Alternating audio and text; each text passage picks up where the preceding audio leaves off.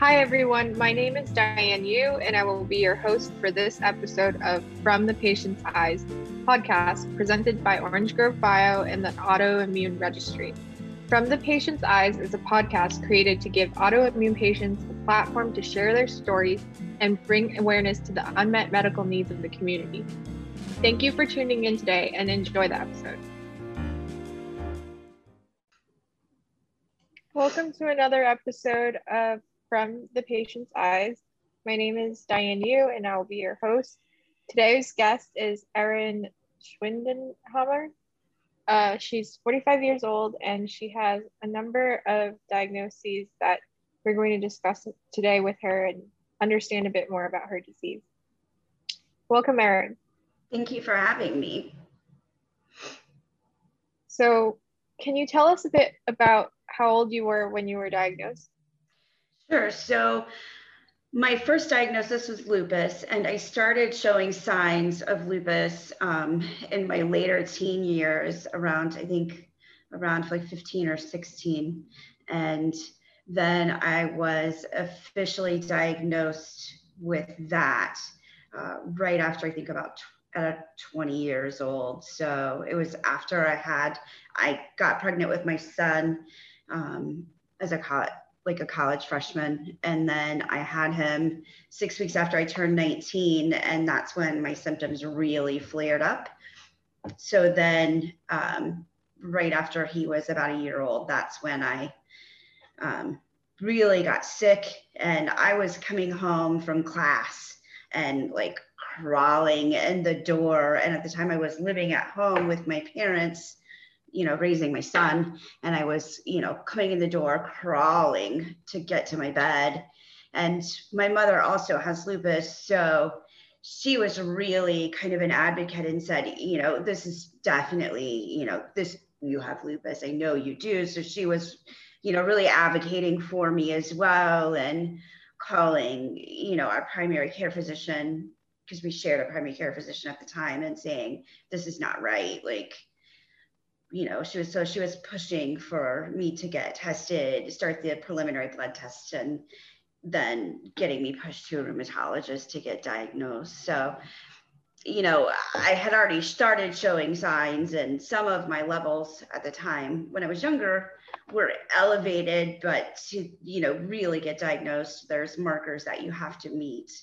So, and I hadn't met all of those markers in my my later teen years. So then when those were all just, when Elevated. it flared, yes. And I had met some of the other markers where later on, then she really was advocating for me then. And then I finally got the diagnosis then, so of lupus. And that was my first AI then.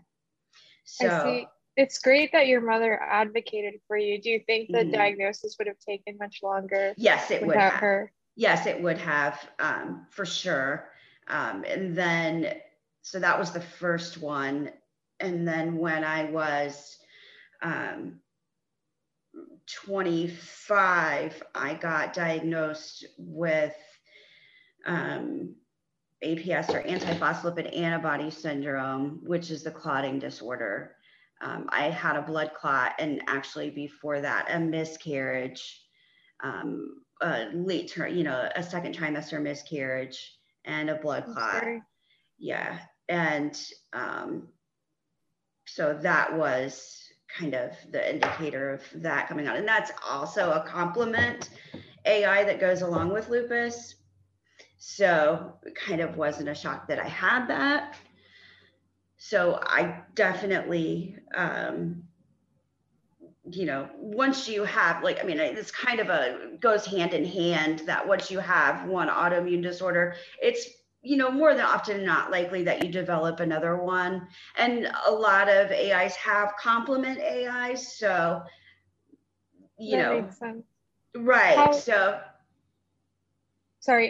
How did you handle motherhood during this time with the disease onset? You mentioned that you were pregnant with your first child. With the lupus? Yeah, with the lupus. Really, I think that wasn't more cumbersome as was I was going to school. So motherhood and having a child, being a single mother, going to school, and I was working too. So that was That's more incredible. cumbersome. That was more cumbersome than dealing with the lupus, I think. Honestly. Wow. Yeah. I think also having a mother that had lupus. So, I see. and my mother is a very take charge kind of person. And my mother's big theme all along has been, don't let it run you, you run it. So I've been a very take charge in everything I've done all along with all of my autoimmune disorders. I've never let them run me. I've always been very head on in everything. I've been an advocate for myself. I've had to do that all along because, the theme of things with a lot of people, patients who have multiple AIs, you tend to fall through the cracks. And we end up diagnosing ourselves, which is sad, right? Yeah, definitely. Yeah, so we will have to end up like taking our labs into our own hands and saying, hey, so I've got X, Y, and Z into a group on Facebook and saying, so I've got these labs, I've already got these other AIs, and now I've got this going on. What are your thoughts? Because interesting. Right. So that happens, and quite often come to our own conclusions and figure out what's going on with us. And that's because our doctors are falling short, and there's not a specialist. Yeah, there's not, and there's not a centralized specialist that specializes in just autoimmune disorders, right? So it's a pretty shocking thing that we do end up, like, I just had to diagnose myself with another autoimmune disorder because my doctors missed it just recently. Now, it's a minor one, but I had to do it, and it should have been something that they should have caught. Yes, that makes sense. At the time of your diagnosis, did you know about the possible treatments because your mother had been diagnosed with lupus? Yes, I did. And when my mother got diagnosed, I did a ton of research on what was lupus. So I'm the one who dives in head first and says, okay, we have this. So what is that? What does it mean? And so I did all the research for my mom, and I was the one at the time where there was no internet.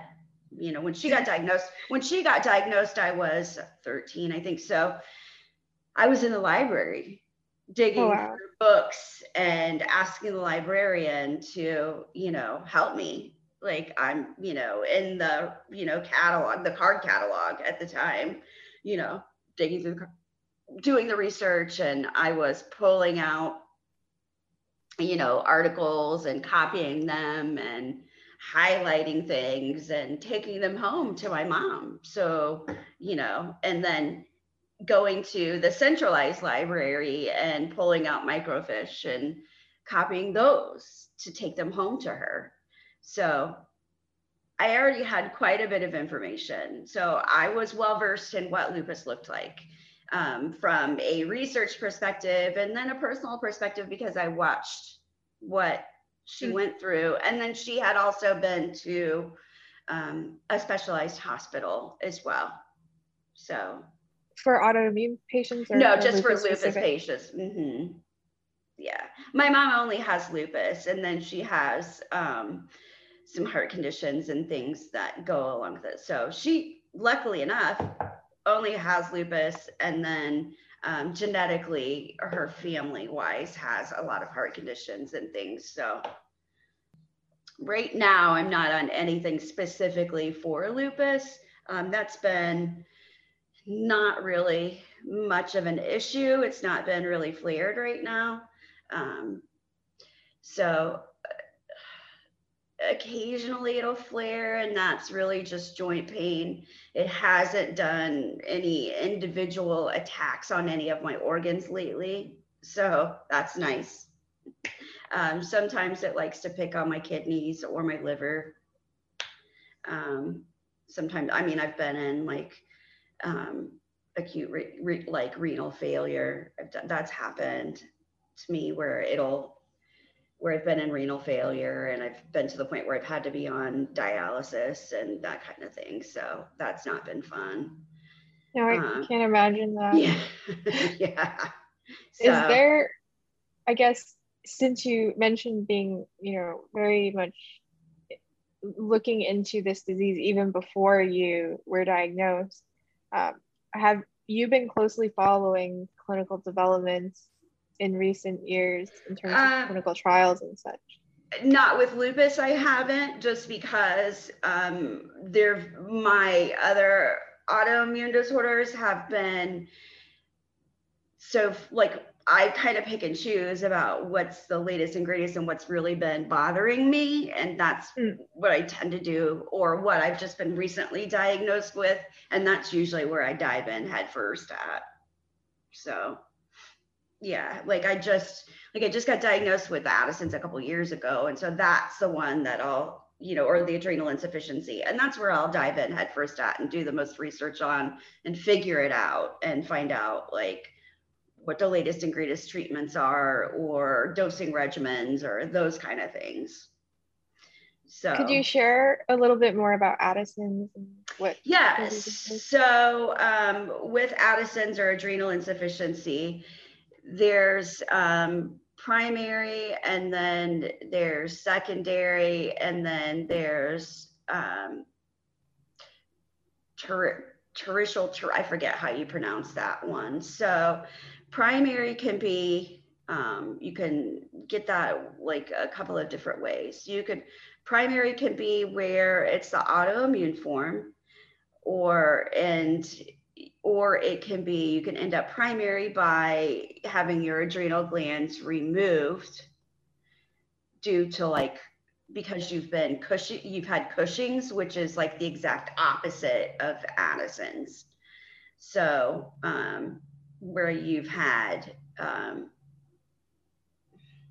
so Addison's is what it is that your body normally would your body naturally releases cortisol into your system. That's what keeps your body functioning. It sends cortisol to your organs. So your organs like function, it wakes your body up in the morning, it keeps your body functioning throughout the day. It's part of your fight or flight system. So like when your body releases adrenaline into your system, then your body then counters with cortisol. So when your body isn't able to produce cortisol, you have to have that to live. If you don't have that, you die. I mean, that's end of story. So you have to take a supplement to survive. So like you take hydrocortisone, or there's a couple of other different like a synthetic steroid to keep you functioning. Right. That's how I deal with it.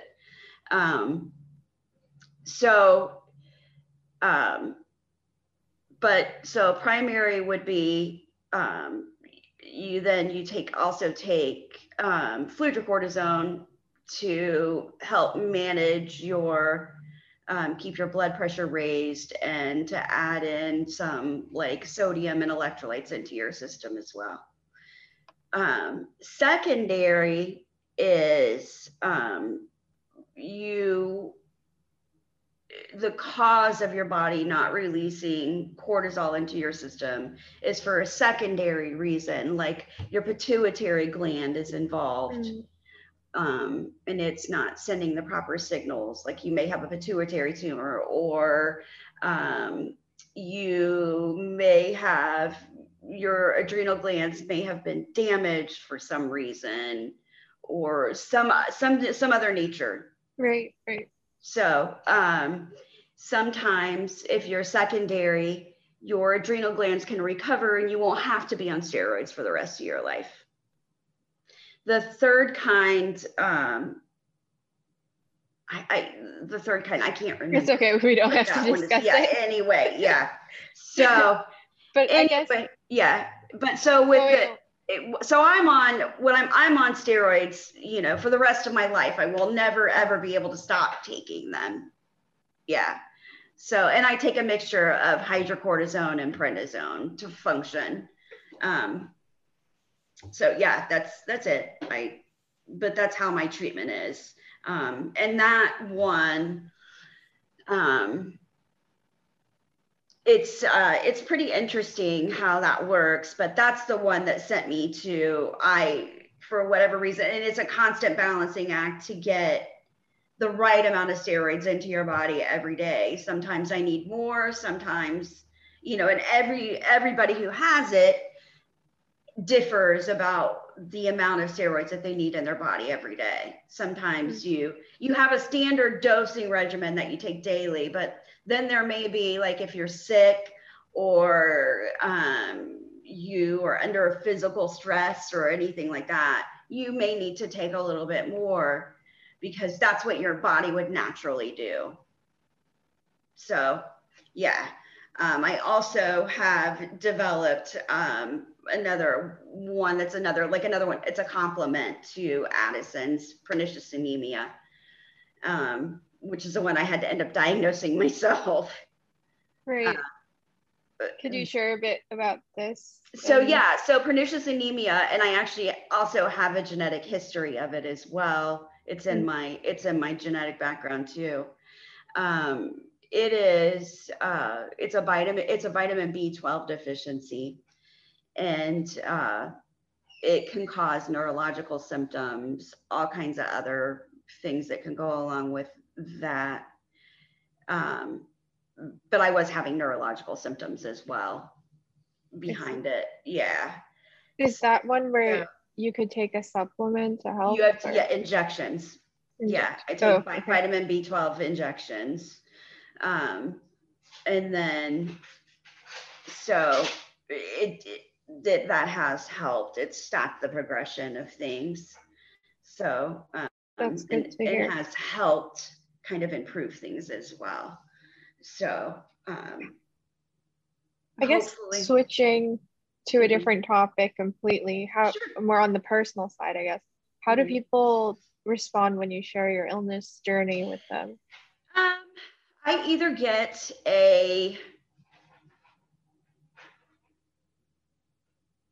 I'm so sorry, or, that must be really hard, or, you know what, you're amazing.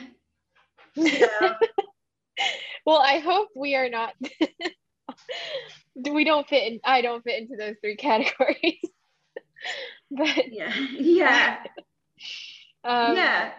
So, and I'm sorry that's that fine. That is the reaction. Yeah. But I guess it's understandable, right? Right. Yeah. Because I have a whole, I even get, when I go to the doctor's office, that I get, wow, you're a difficult patient, or you're a complicated patient. Well, I understand that, yeah, it's a lot to deal with, and I always tell them, like, I tell, if I see like a new, like, especially even a primary care doctor, like, I understand that this is a lot. So if you're not willing to do this, then, it's a lot to take on. So if you're not, I don't mean to be rude about this, but if you're not capable of doing it, then just tell me. Like, I would rather you say, this is a lot, than take it on and then I realize that you're not capable. Of course. It's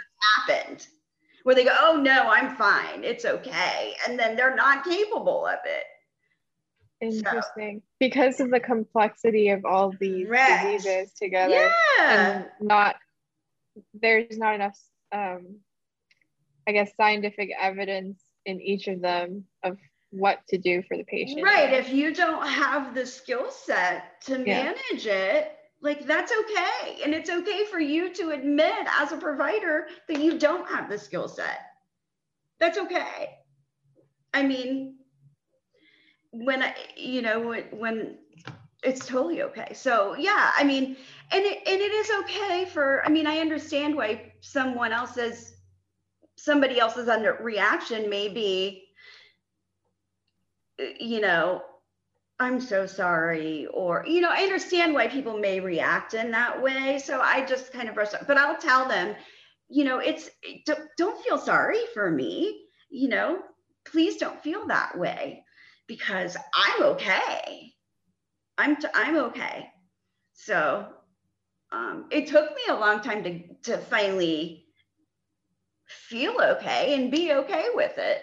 It did not a long time, but it took me a while to be okay and accept, but because who wouldn't not be okay for a while with everything that I have? It is a lot to deal with. What was something that people around you did to help you get there? Like I said, I have a supportive, I do have a supportive family, and I do have a supportive husband. I really do. It's overwhelming for him at times still. I mean, goodness. But I'm fortunate that I do have that. I do have a very supportive husband. I have some great friends who are, always there if I need to just vent or cry or say, wow, I've had to be, going to therapy every once in a while when I've gotten overwhelmed. So, I'm back in therapy again right now because it's been a lot lately. So, and it's okay for me to say that I need that. Yeah, so I think it's understandable. Mm-hmm. What kind of advice do you have for other patients with your condition or conditions, I guess? I definitely would say, like I said, with the motto that I have, you have to run it. You can't let it run you. You have to really take things, one step at a time and manage things, be an advocate for yourself, and, don't, and stay on top of things. Don't expect that make sure that each lab that's done, that you review it yourself. You make sure that every single doctor is looking at them as well, and that it's discussed, that they're looking over it. Like, they don't just order it, but that they review it and you talk about it. And then each specialist is looking over, even if they didn't order those labs, that they're looking at them too. So being proactive and taking initiative. Yep, absolutely. Because even if, you have to make sure that you are managing your doctors too. So that way things don't fall through the cracks. That makes sense. Yeah. Is there anything else you'd like to share with our audience? I think, like I said earlier, I just hope that at some point, it's been a big thing that we've all kind of vocalized, that we do need a centralized system, I think, for us to all, have a doctor, a doctor, a clinic. Yes. Or a clinic where they're all together in one spot. Would be really lovely. So, for sure. Yeah, that would definitely be very helpful. Yeah. Absolutely. Thank you so much again. Yeah. And it was a pleasure speaking with you. Yes, thank you for having me. It was wonderful. Thank you for tuning in to this episode of From the Patient's Eyes. We would also like to thank our guests again for their willingness to be open and vulnerable in their experiences. We hope you enjoyed this episode and that you will join us for the next one.